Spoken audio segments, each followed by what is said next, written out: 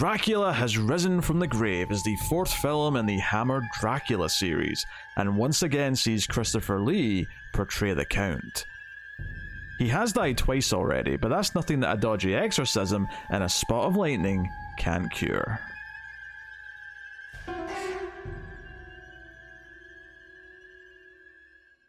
Welcome everyone to Screams After Midnight. I am Peter, and joining me as always is Tim.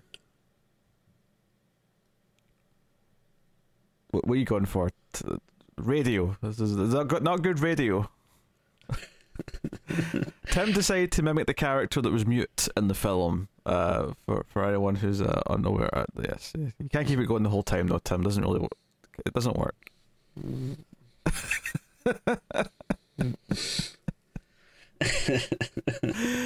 This is a horror movie podcast. We get together, we watch a horror movie, we talk about it. It's that simple. We're finally returning to a franchise that we started a long time ago. In fact, the last time we did an entry in this franchise was when we were banking episodes for your first child. Oh, serendipitous. Yes. Hopefully we get to this is the fourth entry. Hopefully we get to the fifth one before the third child's on the way. Do you know how many are in this supposed series? I thought you were going to say, do you know how many children I've got planned? And that I would be impressed. I don't even know if you know how many you've got planned, if you've got a number in mind. It's more than I want, but less than I desire. Wait, what? That doesn't make any sense. Want and desire mean the same thing, Tim? What? Oh, God. Anyway, yes. So this is the fourth of the Hammer Dracula movies. It's called Dracula Has Risen from the Grave. And to answer Tim's question, I think he was asking there before I decided to... Interrupted? Well, I hit back with some cutting-edge wit, is what I did. Sure. But you were asking how many of these there were. So according to Wikipedia, this is number 4, and then there's another. There's 9 total. Although the last one seems a bit kind of. Well, I mean, we'll do it, but it seems a little bit slightly disconnected compared to the rest. But the Kung Fu one, not the Kung Fu one, no. But there's. Okay. There's 8, and then sort of the 9th one, which is The Legend of the Seven Golden Vampires. But, we've done Dracula. Oh, that is a Kung Fu one, yeah. Oh, is it? Oh, fair enough. Yeah. So, I didn't get that I'm pretty sure. I didn't get that from the title, but I'll take your word for it, Timmy. I'm pretty sure, but... Yeah. We did, obviously, the original was Dracula, aka Horror of Dracula, depending where you're getting it. And then Brides of Dracula was the second one. Dracula, Prince of Darkness was the third. And here today, we have Dracula Has Risen from the Grave. We've got... Spoiler alert. I mean, how else do you have the movie, Tim, if he doesn't rise in some fashion? I can't wait, because the way he comes back in this one was starting to make me think of like how in Friday the 13th they had to keep thinking of wacky ways to bring Jason back, and I'm excited to see how wacky it gets as we go into these later entries. But we got so this is a 1968 movie, which is 10 years after the original film. So that just gives you some perspective. There's actually 2 that come out in 1970, which would be 5 and 6, and then it does something wacky and like jumps to present day for the at least the 7th one. I don't know if the 8th one's still present day or if it goes back to being in the past or whatever. But okay, yeah. So that's the map, the road map ahead. But we are here today with entry number 4. Do we have my boy Chris Lee? Is he in all of these or? He's in most of them. He's not in Golden Vampires, but he's in all the ones before that. The only one that he's not in is Brides of Dracula, which we already did. Oh, right. Yeah. Peter Cushing, who played Van Helsing, he was in the first 3. He's not in this or the next 2, but he comes back for the rest, including Golden Vampires. Nice. So they share 2 movies together again, and then it's back to just Peter Cushing, much like the second film. So it's a really convoluted, like, it's not quite the Fast and the Furious franchise with actors coming and going and like the alignments of things, but there's a little bit of a complex mix of things. You assume it's just based on like who was willing to come back for particular films. They were demanding X amount of pay, so they got cast for certain ones. I don't know. I'm kind of curious how these, were received back in the day. Yeah, because like I know they're, Hammer is like a kind of like a big, beloved horror thing now. But I'm curious if like, do people flock to the theaters to see these? Were they kind of seen as being like a little scandalous or like lurid? Like, because it does get like pretty bloody, like in this movie. It's, tame by today's standards, but I was trying to think of like, oh, like back in the day, like seeing all this blood, was this like, ooh, like scandalous, or I don't know. I don't know. I mean, maybe for its time period, certainly. I mean, if you think about this being the 60s, or even though the early Hammer stuff being like the late 50s, and you compare it to what maybe like the US was making, maybe it did feel a little scandalous and sort of risque. I imagine it was relatively niche in the US though, just because they're British movies and they're, I don't know, not quite the mainstream. But what's funny though is that when I scroll down on this Wikipedia page for the franchise, is there's a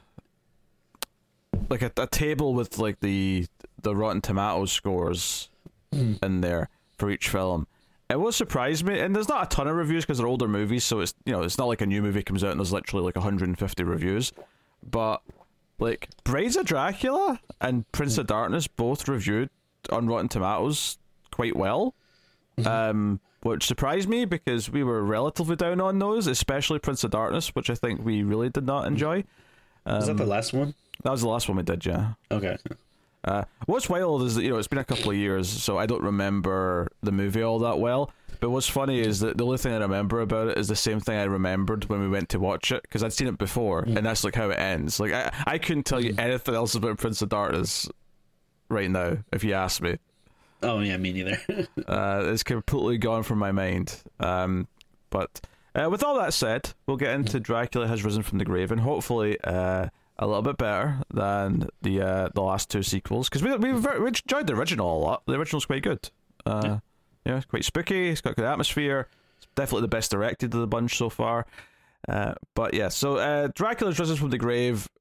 We'll start spoiler free, of course, as we always do. But Dracula Risen from the Grave starts with it's basically set about a year after the last movie. Where the local town, the village that's near Dracula's castle, are still kind of scared of the evil that kind of emanates from it, even though they all know Dracula's in theory dead from the previous film. And this like sort of head priesthood comes in, the Monsignor, he comes in and is appalled that everyone's still too scared to go to church because the shadow of the castle like touches the church. So he wants to go up and basically exorcise the evil of Dracula's castle. But in doing so, and dragging the local priest who's a little scaredy cat along with them, they end up resurrecting Dracula, and Dracula wants revenge for, well, basically the exorcism on the castle and the big gold cross that's been placed onto his door. So he comes hunting the Monsignor, and we get introduced to his niece, who's kind of her, the attractive young woman that Dracula is going to be like trying to get to, and her boyfriend, maybe fiance. I don't know if they ever quite agreed on a term, but he's kind of her main character who is, he works at this local sort of bar / bakery. It's kind of a weird, I guess it's like a tavern bed and breakfast that happens to also have a bakery in it, and he's mainly a baker. But he's also a college student. He works there to put himself through college, and that's kind of her setup. It's pretty typical. Dracula's coming for the young woman, the boyfriend, and like the sort of the older figure who's not Van Helsing, but he's kind of the substitute for Van Helsing, the Monsignor. So that's the gist of it. Tim, yeah, how did you feel about Dracula Has Risen from the Grave? I was pretty positive on it. I'd say I liked it. It's it has a lot of the issues that I find with some of these like older movies or Hammer movies, where like the middle can get a little slow and boring sometimes, and like the main character is kind of bland, but What I dug about it was like a lot of the set pieces, a lot of the kind of horror segments of it. Those really worked for me. Like there's like some stuff in the beginning where you're finding like some dead bodies, and anytime there's like blood, like the blood looks great. Like it's a really bright and vibrant. I mean, very, very fake looking, but yeah. Yeah, for sure. And I kind of just like, like visiting this world a bit. Like I like seeing the, like the sets and the sound stages and like the, like all the old timey costumes, because it's just like kind of a thing in horror that you don't really see much, as much nowadays, and like even if you do get something that's more like period PC, like it'll I feel like a lot of times it'll still look like too clean or crisp. Like I don't know, I like that this does feel old, which obviously it is, because like whatever 50 something years old or whatever. But yeah, no, I dug it. Like there's some like kind of goofy funny stuff in it, but there's enough like cool horror-y stuff that worked for me, and like some lore that I liked. And there's a lot of stuff that kind of reminded me that felt a little bit Castlevania-y to me, which I liked. Direct way to your heart. Yeah.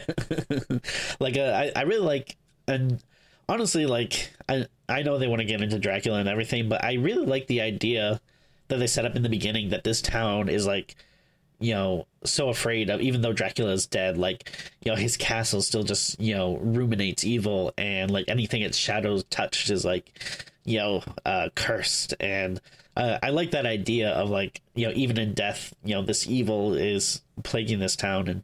And so that feels very Castlevania to me, and I wish it was something that would have been explored a little bit more, but Yeah. But yeah, I mean, I was pleasantly surprised. Like it's not my new favorite movie or anything, but yeah, I actually didn't have a bad time with it. Sounds like you liked it more than the last two, at the very least. Like what you said before, like I could barely tell you anything from my memory about the last two, but yeah, I just kind of going off like I remember I remember the tone of our conversation. I couldn't tell you what happened in the movie, but I remember how we felt. Yeah, like same thing. Like I remember not being as positive on it. And then I don't know, maybe it helps too that I haven't like watched a movie like this in a while. Sometimes it feels nice to go back to and be like, oh yeah, like I forgot movies were made like this. So.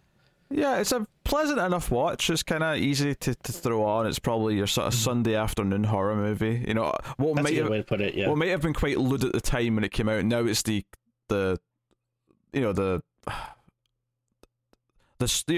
fluffy horror movie you put on in the afternoon that's not going to like shiver any timbers kind of thing.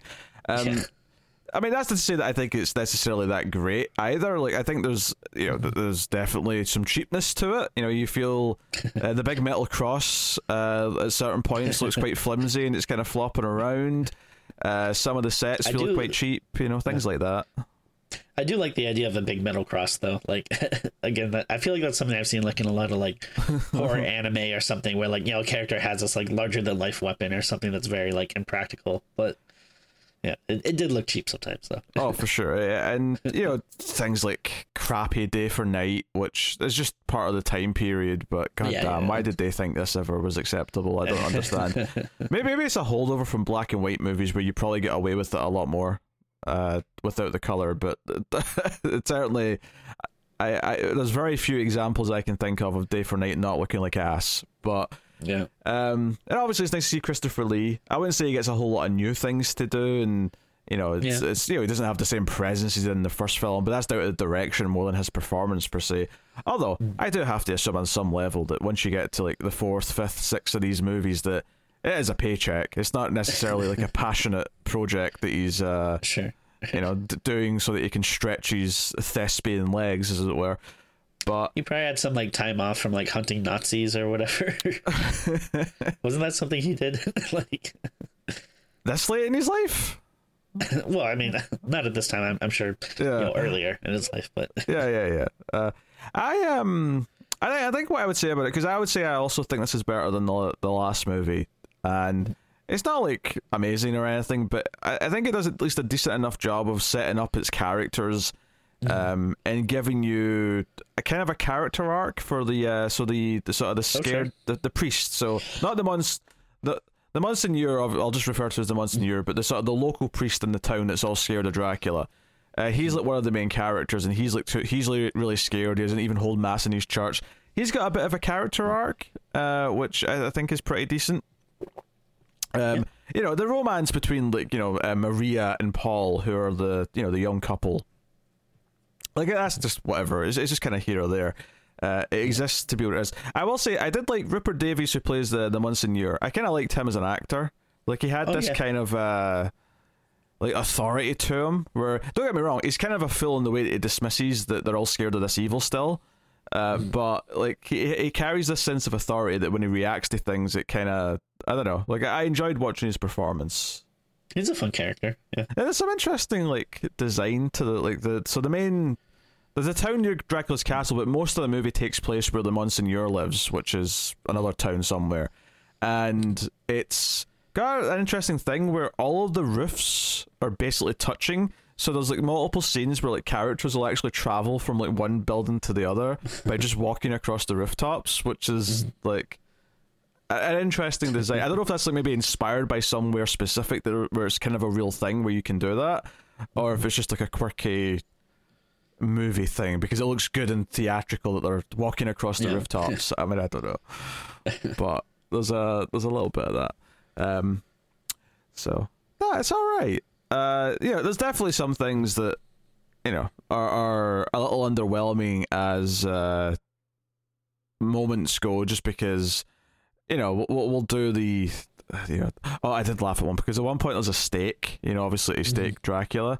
And it is the most comically large stake I have ever seen in a movie. It's like a post for a fence. It's been used as a stake.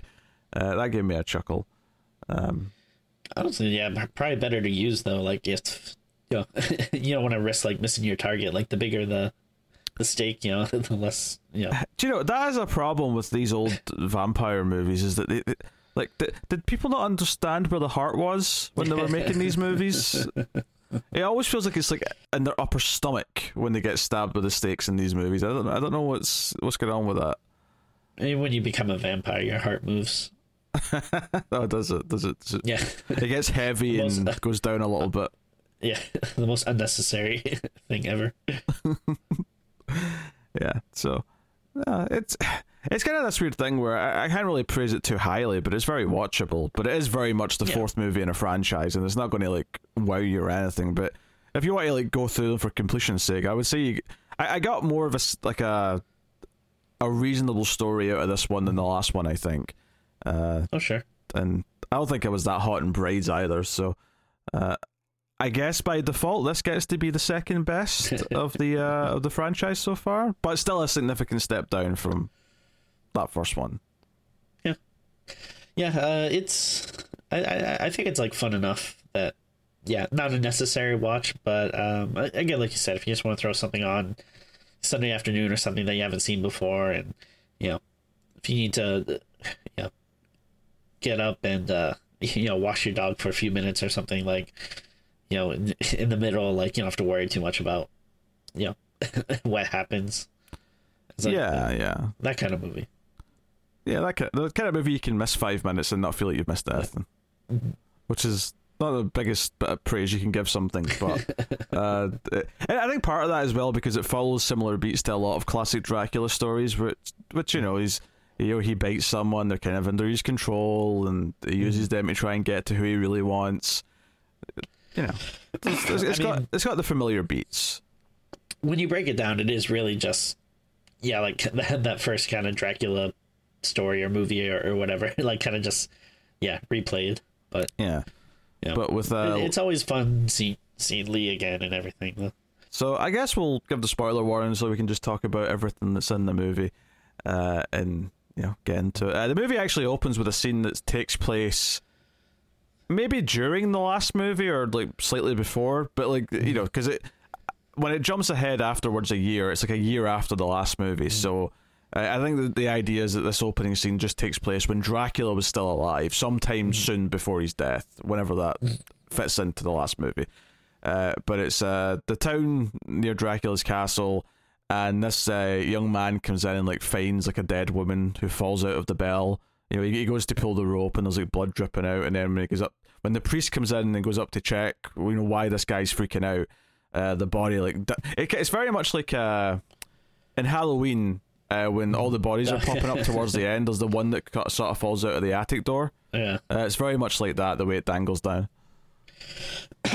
I really love the way this opening is staged. I like it. I really quickly like got my attention, like, you know, the way he's, you know, pulling out the bell and there's just like, it's just soaked in blood. I'm like, okay, where are we going with this? And then, yeah, just to see like this bloody body just drop out of the bell out of nowhere, just like, oh, I thought this was like a really cool, neat idea.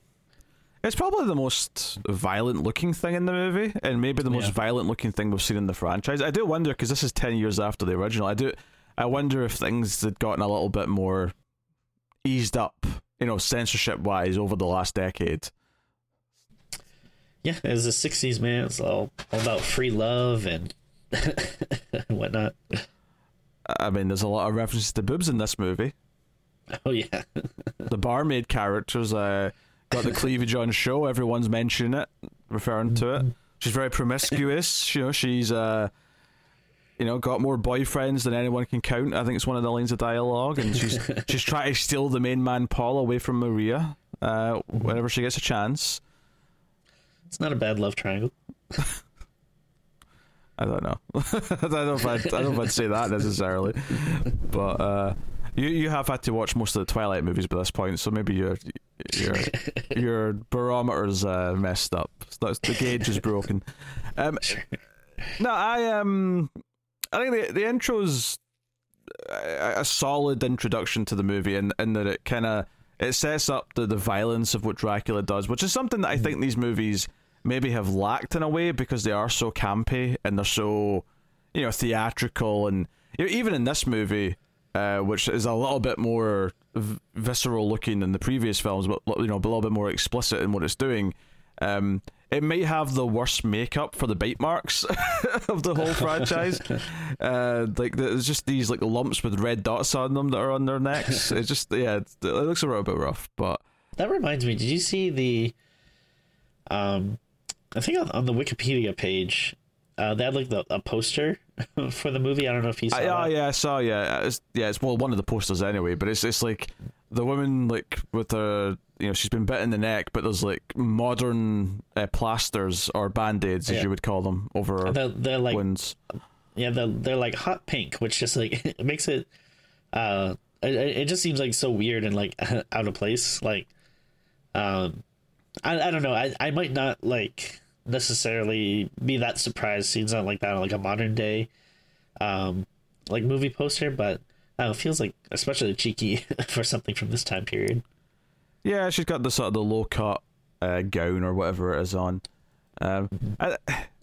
Honestly, like I think what sticks out to me about that more, cause it's like a black and white photo of a woman, and you got the cleavage, and then you've got the plasters are bright pink, so they stick out. Is that what I don't get about it is that it's well, plasters and band-aids, like they're more modern invention, I assume. Like right, yeah. In this time period, you would be like, you know, putting like cotton wool over them and like wrapping a bandage around your neck or something stupid like that.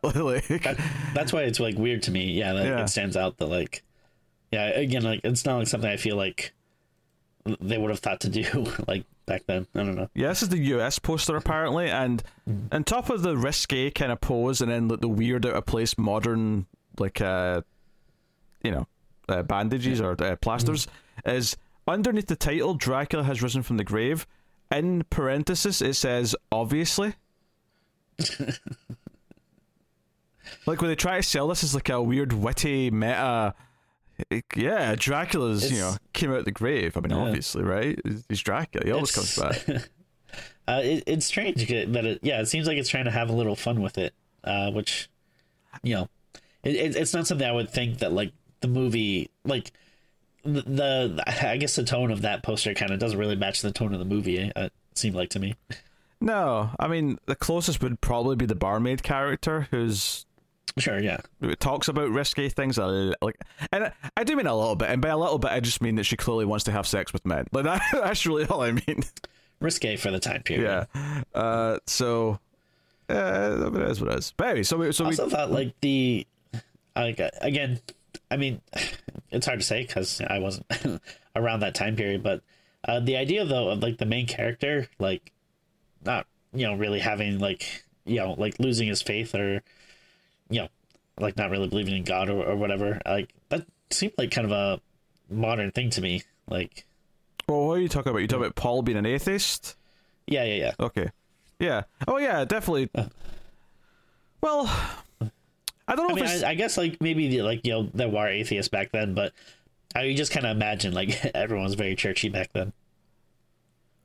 Well, you mean in the time period of the movie, not the 60s? Yes. Yeah. That's for the time it's set in. Yes, that's a bit of a more modern thing that someone's openly an atheist, and we get a priest reaction to hearing that, which this is a time where that's heresy, and you'd be possibly burned at the stake for being a witch if you even suggested such a thing. Maybe my time period's off a little bit, but I mean this is Dracula time, right? There's no rhyme or reason. No, I mean that is a little bit modern, but it's also not like I say, it's not modern for the time it was made. It's just modern for the time it's set in, if that makes sense. Yeah, I mean, there's still, there's probably a big, still like a pretty big church population around then, but definitely like people are starting to kind of move past that. Like, probably wouldn't have been like unheard of. No. It's not like that new or novel of a thing. Yeah. But anyway, so after this opening, it cuts ahead a year. The Monsignor is shocked to find that no one's in church on Sunday, and that includes the priest. And the priest is getting drunk in the pub, and he's like, "What's going on? And why is no one at church?" And he is shocked to learn it's because the shadow of Dracula's castle touches the church at whatever point during the day, and they believe the evil still emanates from it, regardless of the fact that Dracula's dead. And it's very Voldemort-esque, and they won't say his name, right? They never actually say his name out loud, and this again annoys the Monsieur because he's like, but he's dead. What harm can he do you now? So he says, look, I'm going to go up there and do an exorcism. I'm going to dispel the evil from the place. Local priest, you're coming with me, right? And he's not really happy about it. He's very hesitant, but he's like, yes, I will come with you. What a buzzkill. I mean, like, not that, I'm sure that they believe, that it's cursed and Dracula's evil is still there and everything. But at the same time, it's like, great. Like, we were just like partying for like so long, and now like, you want us to all go back to work and stuff. Like, ugh. You say partying. I don't know if I got the. It felt more like drinking out of depression and fear to me in that tavern. Not. I mean, I don't know what kind of parties you go to, but that sounds pretty par for the course for me. Yeah, I mean, the local priest doesn't really like make it all the way up though. He kind of like gets scared and tired like halfway because they're climbing this. Because they mentioned they're going to start going up at like 5 a.m. and. They're actually, it gets to a point where they say they're losing light, which you would never know because, day for night and all that. But they say they're losing light, and I'm like, wait, how long does it take to get up to Dracula's castle if you're on, because you're on foot and you're like going up all these like rocky faces and stuff like that? I'm like, you've been doing this for at least like 12 hours if it's getting dark already. Like, what's going on? But regardless, how far does a shadow reach? I mean, if the shadow can reach the church, you would think it's not too far. I mean, I guess it's up in a mountaintop, so you get an angle. Yeah. That's what you explain it. But so the way Dracula gets resurrected is the Monsignor goes up to the castle. Let's be blunt here. He does not rise from his grave. I wouldn't say. Well, he's not in a grave. Necessarily what he's doing. He's not in a grave. The last movie established he was frozen in water. Yeah. We know he's not in a grave. I mean, I actually do have a dispute about this because I'm pretty sure when he's frozen in water at the end of the last movie, it's like right in front of his castle. It's like in the courtyard of his castle. In this movie, it's like in a lake, like halfway down the mountain, because it's near the other priest. The other priest, the local priest, doesn't go all the way up the mountain.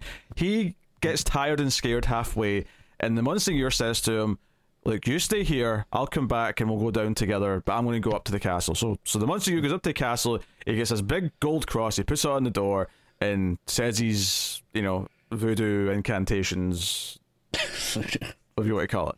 And while he's doing this, though, it causes lightning to strike. Well, I don't know if it causes, but I read it as him doing this and like trying to get rid of the evils, but causing a reaction in the clouds where striking lightning down.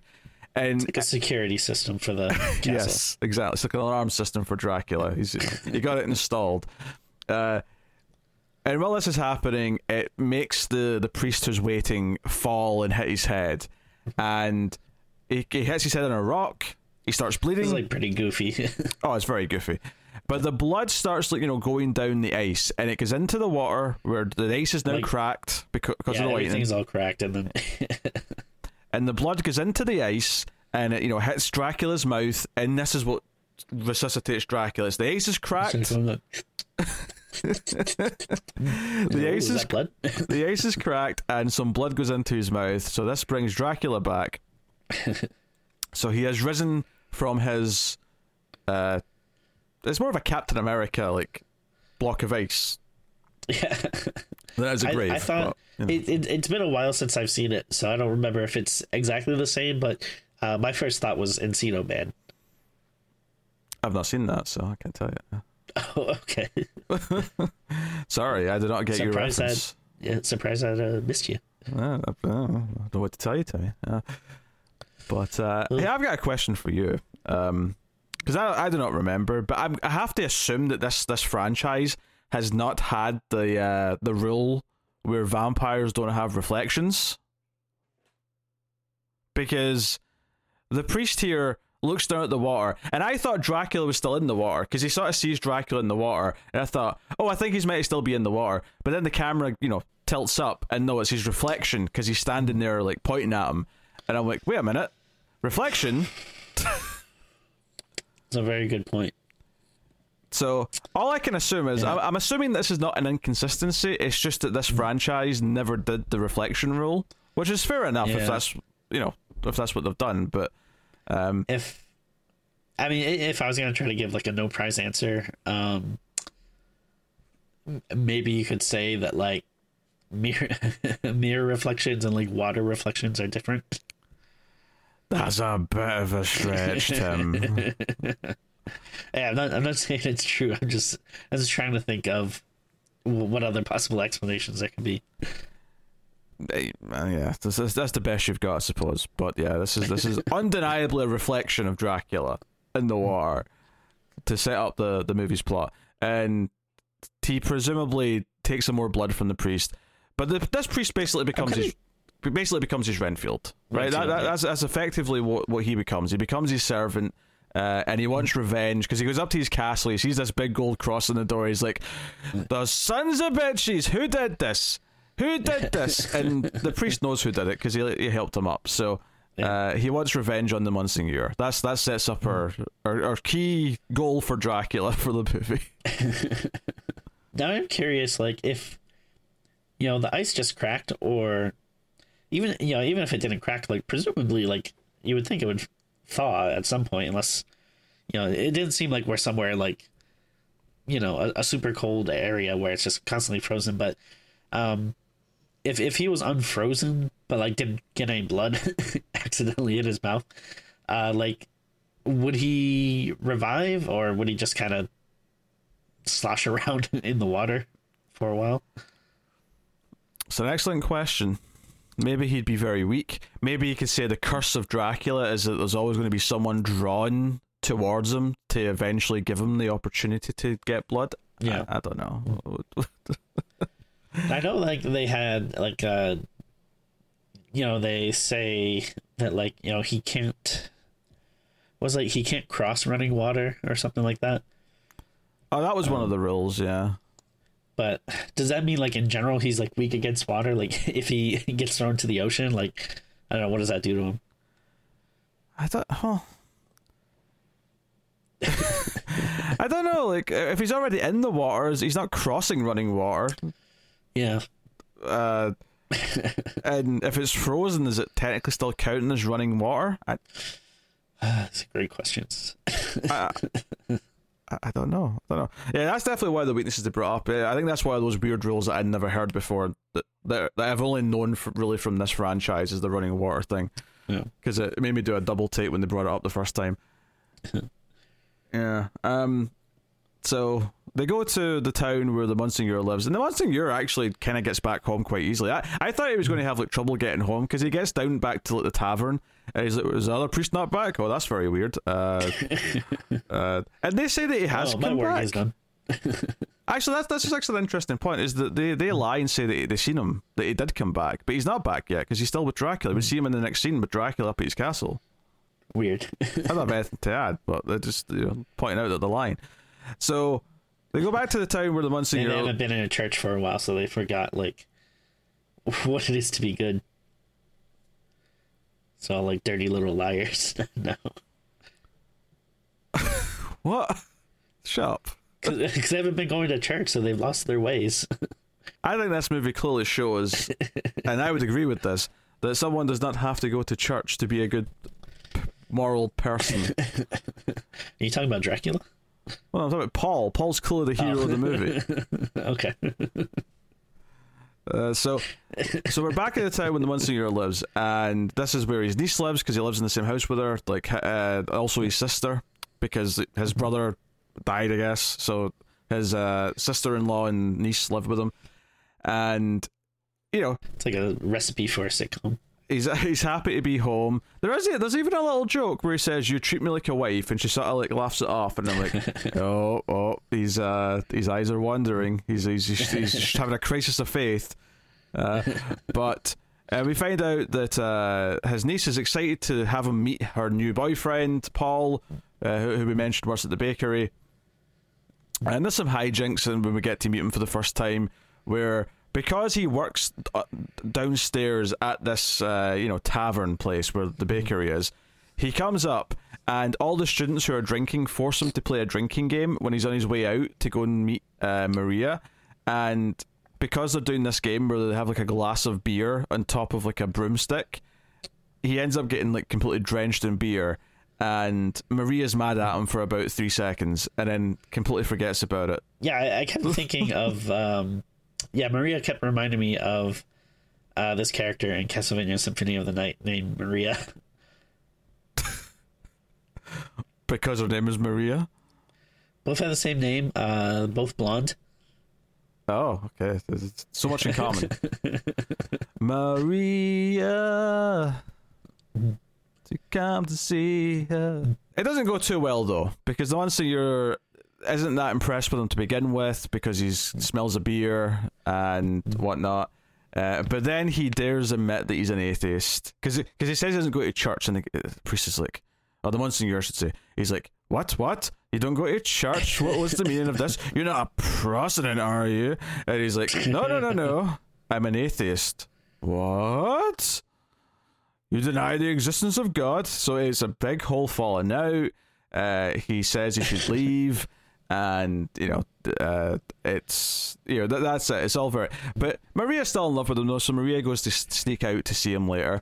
And we get a little bit of love triangle hijinks along the way. Although it didn't actually do as much with it as I thought it was going to. Yeah, I thought it was going to be a bigger thing. Yeah, because when he's leaving before Maria's there to go to her place, we're introduced to the barmaid character, Xena. It's a really weird name, actually, when you think of the rest of it. But she, I guess like we said, is a bit promiscuous, and she's like saying, "Oh, you're going out with that Maria again, not with me." So it plays that she's a little bit jealous, that she maybe wants Paul, and Paul comes back after he's had this like row with the Monsignor, and he gets drunk. And he can barely walk, and Xena helps him up to his room, and he even does kind of say, "Oh, do you want to come to bed with me?" or something like that. And she does kind of try to kiss him, but he just kind of passes out. But while this is happening, it keeps cutting to Maria, who's like, sneaking across the rooftops on her way. So it's setting up that she's going to walk in and see them together, and we're going to get drama from it. And I was kind of dreading it because I was like, do we really have to do that? She's mad at him because she thinks he was cheating on her, kind of thing. Right. Instead, she comes in after the kiss has already kind of happened and he's just kind of passed out. And she immediately just goes, wait, what are you doing to my boyfriend? And Xena's like, he passed out. I'm just putting him to bed. And she goes to like unzip his trousers, and Maria like slaps her hand away. He's like, no, get away from there. That's my D. You shuffle along there. And then I think she spends the night with them. I don't know if they actually got up to it. I think she maybe just goes to sleep with them. But yeah, but she's having sex around this time. But he's like, he gets kind of mushy when he's like drunk, but not much comes of the love triangle. Instead, what they do is that Xena on her way home is run down by the priest who's arriving with Dracula, and Dracula bites her. But they do that thing where she's still kind of normal, but she's kind of under his spell during the day. So she's like covering her neck. She's got like a choker on to cover the bite marks, and she's been tasked with like doing certain things for him.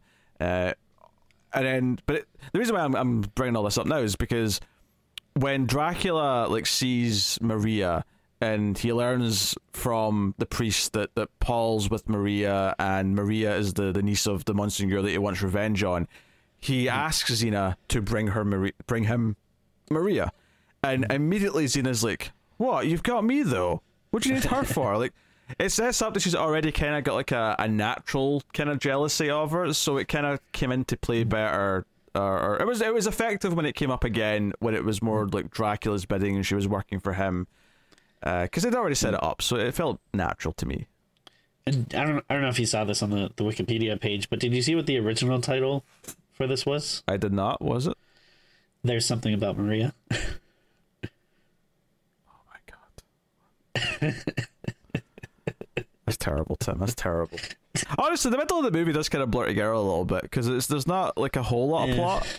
Yeah, not a ton happens. Would you care to hasten a guess at something that does happen, Timmy? No. I just wait till we get to the big cross. That's right at the end of the movie, Tim. I know, but that's when the movie picks up again. Oh dear. I mean, to cut ahead a little bit, because there's not a whole lot that happens other than just Maria thinking that she'll be in trouble for spending time with Paul. She does have a scare where she encounters Dracula briefly because Xena tries to lure her down there. Dracula kills Xena, and the priest has to dispose of the body, so he throws her into the bakery oven. And keep in mind the time period, so it's not like it's like a fire oven, like a stone fire oven. So he disposes of the body in there, and the priest, the Renfield priest character is starting to obviously have some, guilt. He's starting to have some doubt. He's clearly struggling with what he's been tasked to do, which is important ultimately because later on he does resist, which sort of gives him his arc, because.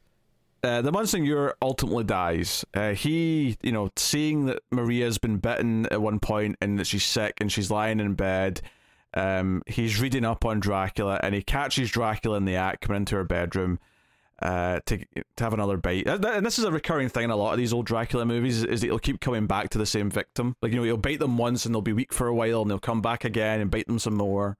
I forget if it's like the first time he appears in like Maria's room or the second time, but just to give it a little shout out, that was just like a scene that I thought was really, really well done, where like you see her kind of like slowly waking up and then like she kind of sits up and she's like very startled, and then like it switches like to her kind of point of view, or like kind of from behind her, and you just see like Christopher Lee as Dracula just kind of like standing above her. I forget if he's in the window or like floating above her or whatever, but he just looks like very like big and tall, and it was just like a very good horror image. I just thought that looked really cool.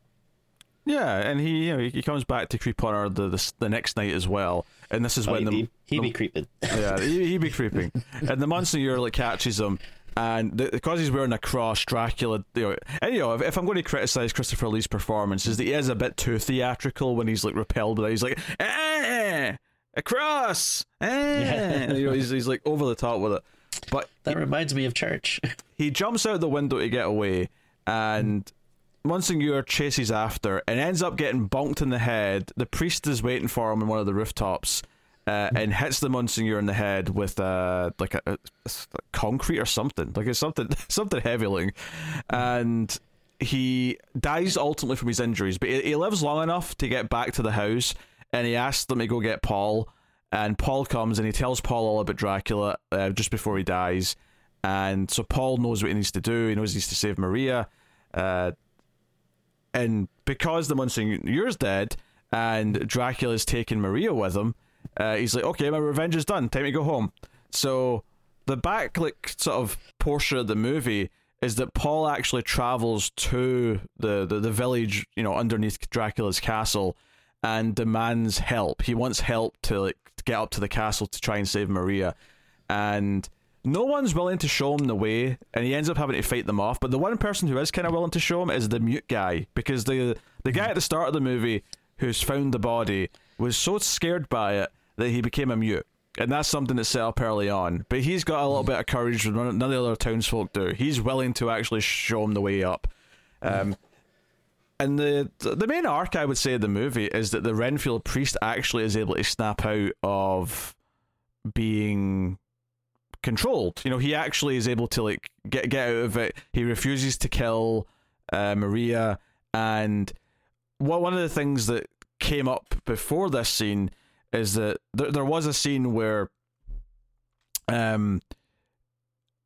Paul found Dracula's coffin, because he's in like a basement or something, like a dungeon somewhere under the town earlier on in the film, just before he leaves basically, and this is where you get the big giant stake that's comically big, but he stabs Dracula in the heart with the stake. And I don't remember this exactly from the previous movies. I assume it was brought up, but it only works if there's a priest to actually say something after it happens. And the priest is there, the Renfield priest is standing there, but he's not willing to say anything. He's too scared to actually sort of betray his master effectively in the scene. So, and he wants Paul to say it, but because he's atheist, he can't. Yeah, atheists can't say it. Yeah, because he doesn't believe in any of it.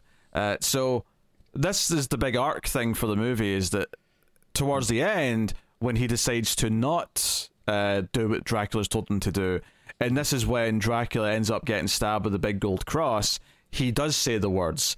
Although I was questioning, this is, I know it's a cross, right, and that does hurt a vampire, but it is made of gold. Yes. This is not wood. Yeah. The prop might be wood. I wouldn't call it a stake. Yeah. The prop might be wood and painted gold. Most likely, yeah. That's possible. Fine, I thought it might be cardboard the way it was wiggling around, to be honest, but which is technically still wood. Yeah. To an extent.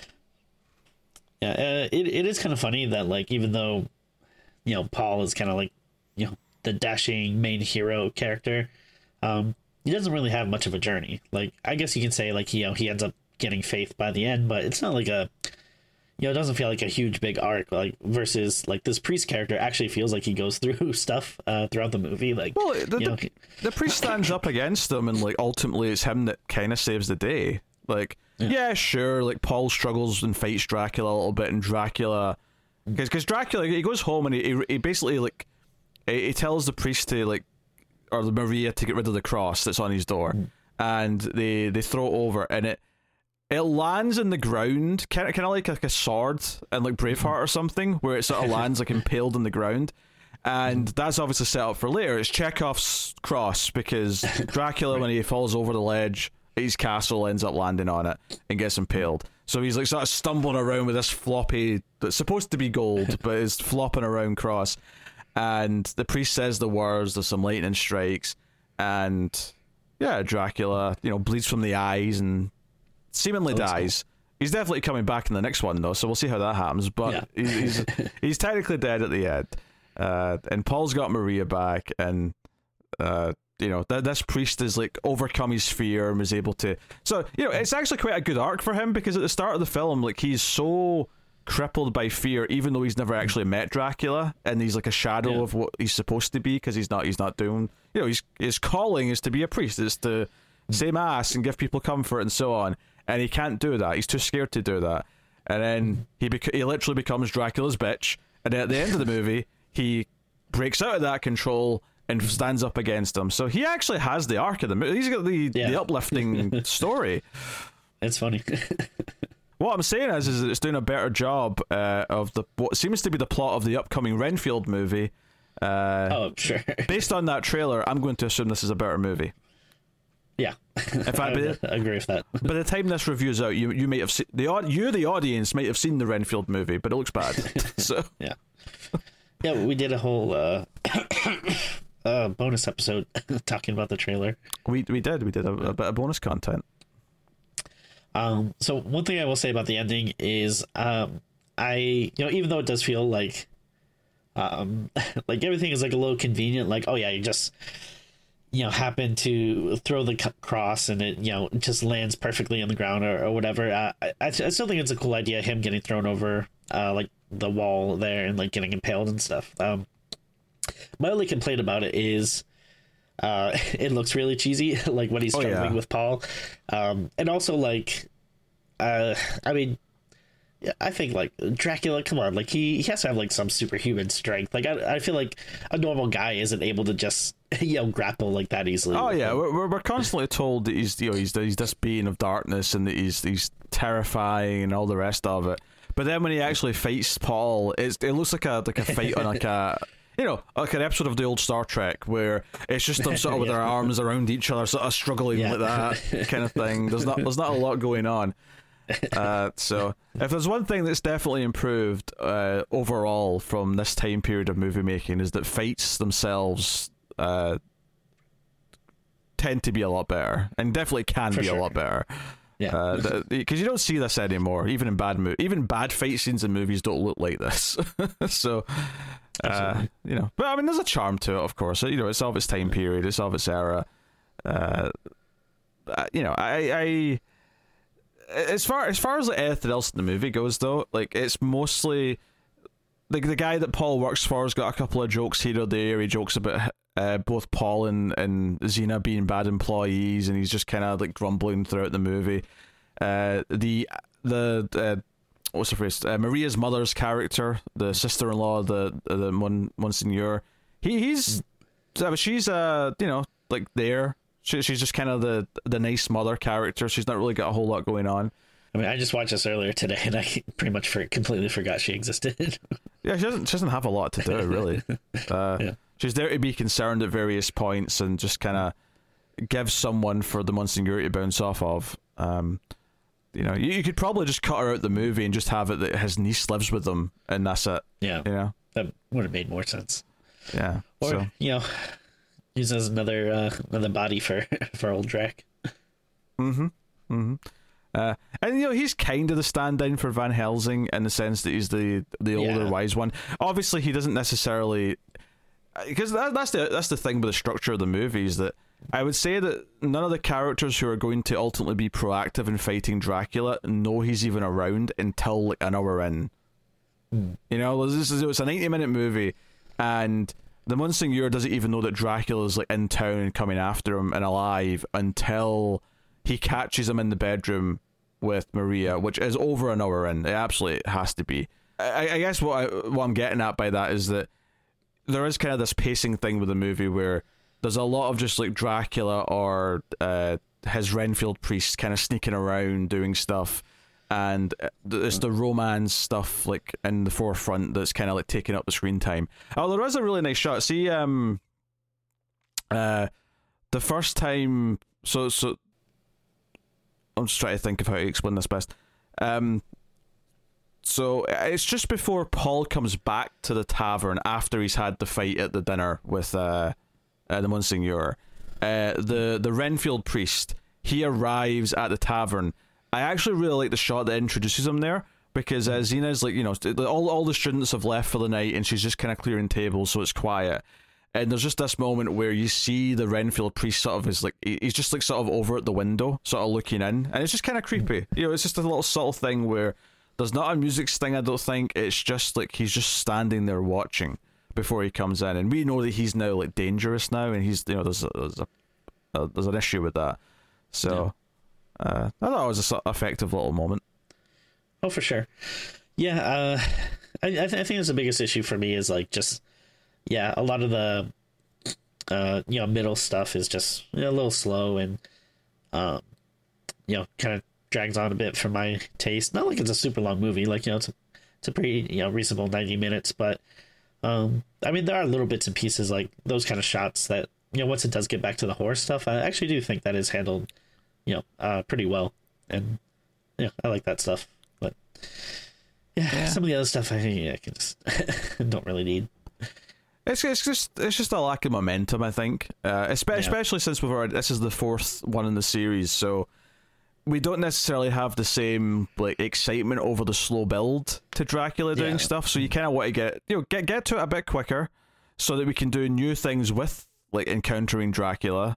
But it seems like these sequels have no interest in doing that. They want to just like slowly build to Dracula even being something that they know about for as long as possible. Obviously, it's different when you have Van Helsing around who just knows about him from the get-go, but like everyone in this movie just thinks he's dead until like really late on. So you know, it has a bit of a detrimental effect to the overall flow of the movie. But like I say, it's not great, right? I mean, it's only just okay, really, but it's comfort enough, sort of, you know, comfort movie food, effectively. It's an easy enough watch. There's a few things to sort of enjoy in it. I do appreciate that the Renfield priest guy actually has a pretty interesting arc, and it's not handled like, it's not this great, you know, dramatic story that he goes through or anything, but you know, it's kind of nice. It's definitely more interesting, I think, than any of the characters that were in the last two movies, for sure. Yeah, it almost makes me wonder if like if that's how you solve some of that that middle lag, is if, like, you know, make the priest the main character and kind of focus on, you know, on him more than you know, like Paul and Maria and everyone, like, you know, they're fine, but you know, they're just very kind of tropey, like the hero and the heroine characters. There's not really much to him. Like you said, like the priest is one that has the arc. He's like doing the interesting stuff. If you make him the main character and we're focusing more on him, you know, that might make for a more interesting movie. Yeah. Although I will say, the priest has like really unfortunate hair. He's got this thing where he's got this sort of the bald horseshoe thing, but his hair's really grown out, so it's like covering his ears, so it looks really weird. You know, it looks like he's, I don't know, like some people can pull off the long horseshoe like hair. You know, I guess like, you know, like Hulk Hogan kind of gets away with it, but oh sure. But this guy has like really shaggy grey hair, so it looks really odd. I don't know. God, Hulk Hogan in a Dracula movie, what would that look like? You got to suck my blood, brother. What are you going to do when the sunshine, garlic, and Hulkamania runs wild on you? I am going to suck your blood. That doesn't work for me, brother. I'd watch it. Oh well, I guess that's it. I mean, it's not that in-depth a movie. It's pretty straightforward. It's got a couple of interesting little bits. You know, a couple of deaths, or not even the deaths, I'd say, but more the bodies in the aftermath are a little bit more visual and explicit than perhaps the past movies have been. And because like you usually don't see like a lot of like actual killing and violence. It's more like kind of afterwards seeing the body and stuff. Yeah, because for example, when Xena's killed, like after she fails to bring Maria, or Maria gets away and he kills Xena, and because he's like, you've got me, bite me, and he does, and he kills her. When he goes to kill her, she just sort of streams, and the screen kind of like quickly flashes red, and it cuts to the next scene. You know, you don't get even like the bite, which wouldn't even be that, you know, it wouldn't even be that graphic, really, to just see him, you know, bite her neck, but they don't even do that. You know, they cut away. So, in fact, I don't think you ever see him actually bite into someone in this. Now I'm thinking about it. I don't think so. It's always off screen. It's interesting. I wonder, like, do you think the blood looking so fake was intentional because they'd get away with more of it if it looked obviously fake? Was that like a ratings like cheat? That's a good question. I'm not sure, but I mean that's kind of like, what like Hammer became known for, right? Like I'm not a scholar on Hammer stuff, but even before like I started watching these movies, or I think a couple of Halloweens ago I tried to prioritize watching some more Hammer stuff, but like even before that, like I knew them as like, oh yeah, they were like known for like this very like bright kind of garish looking blood, which I don't know, I think it's cool. Like I like the way it looks, makes it stand out for sure. Yeah. I'm just wondering if it's an intentional creative choice, or if it was like they just didn't know how to make more realistic looking blood. That's true, yeah. Because I don't know, because there are other movies that suffer from it, like the original Dawn of the Dead. Like I love that movie; it's one of the best horror movies ever made. But the blood in it looks pretty fake. Like it's again, it's a bit too bright, a little bit too just not like real blood. But hey. Yeah. All right, let's rate the movie then. Tim, what are you given Dracula Has Risen from the Grave? I think I'll give it a solid 6. I think there's enough, good stuff in there that I'm glad I watched it, and there'll be some stuff that'll probably like stick out in my memory, but yeah, it's not doing anything crazy or new or lighting the world on fire. It's pretty typical in a lot of ways, but like we said before, it's an easy watch though. I'm glad I watched it. Probably won't be in a rush to rewatch it again, but at least as far as the ones we've done, if I'm gonna not recommend like watching everything like back to back or whatever, like if you want to watch this one and then or if you want to watch the first one and then skip to this one, at least for the moment, or from what I remember from the last two, this one seemed much more enjoyable experience, but I mean it's still not the best or anything. Love the enthusiasm. I think I'll just about scrape to a 6 as well. I might have been lower, but I think the priest having kind of an interesting arc is just tips it over the edge into 6 out of 10 territory. So yeah, not bad. I thought you were gonna say the priest having interesting hair. I mean, I don't know if I'd say interesting. Noticeable. Unfortunate hair, perhaps, but not interesting. But yeah, so, it is kind of interesting going through one of these Hammer franchises, and obviously when we're done with Dracula, we'll probably make a start on the Frankenstein movies or something, but... I've actually seen a decent number of the Frankenstein ones, and I actually have somewhat of a fondness for those. I've only seen the first one. I do remember liking it, but I guess I assumed that the sequels would probably suffer the same way that these Dracula ones have mostly suffered, but... I mean, I haven't seen like a ton. Like I might have seen like 3 or 4, and I remember at least like a decent amount of them being pretty good. I think there's one I didn't like, but then the others I was all like, yeah, hey, keep it going. I like this. Yeah, okay. Well, I look forward to it. I think once we're done with all 9 Dracula Hammer movies, we'll go back and maybe start chipping away through the Frankenstein ones. But until next time, this has been Dracula Has Risen from the Grave. You can let us know what you thought of the movie in the comments if you've seen it. You can like, subscribe, and ding the bell for notifications. Of course, if you want to support all the content, you can head over to patreon.com/MailFuzzTV and support everything. At the $3 tier, you get access to the back catalogue of bonus episodes where we review sort of B movies and sort of wackier stuff. Those are typically once per month, but they're on hold whilst Tim's on paternity leave. But there's a nice back catalogue of about 40 episodes to check out. Plus the $5 tier, you get access to the back catalogue of even more streams. And again, that'll return when Tim's back. But that's the show where we just talk about whatever horror movies we've been watching that month. And Tim usually hits me with a little horror quiz at the start. Sometimes we even talk a little bit of news stuff. So go and have a look, see all that stuff. But of course, even with the streams bonuses on hiatus, there is bonuses for the other shows that are on MailFuzz movies, such as the Ace and Collector's Cut. So plenty to get a hold of if you want to get some bonuses and support the show. But of course, you can support us for free and all the other ways we mentioned. And of course, super thanks and super whatever else YouTube offers these days. It's hard to keep track of, but you can do any and all of these things. All of them are appreciated. And you can get us on Twitter at Screams Midnight. So that is the show. That has been Dracula Has Risen from the Grave. Who knows when we'll get to the fifth one. We'll try and... Well, the good thing is that unlike the last year where we still had to work... Because we definitely prioritized getting through the Leprechaun and Hellraiser movies, but now that they're done, you know, whenever we want to do a franchise sequel again, this is more likely to be slotted in than it was before.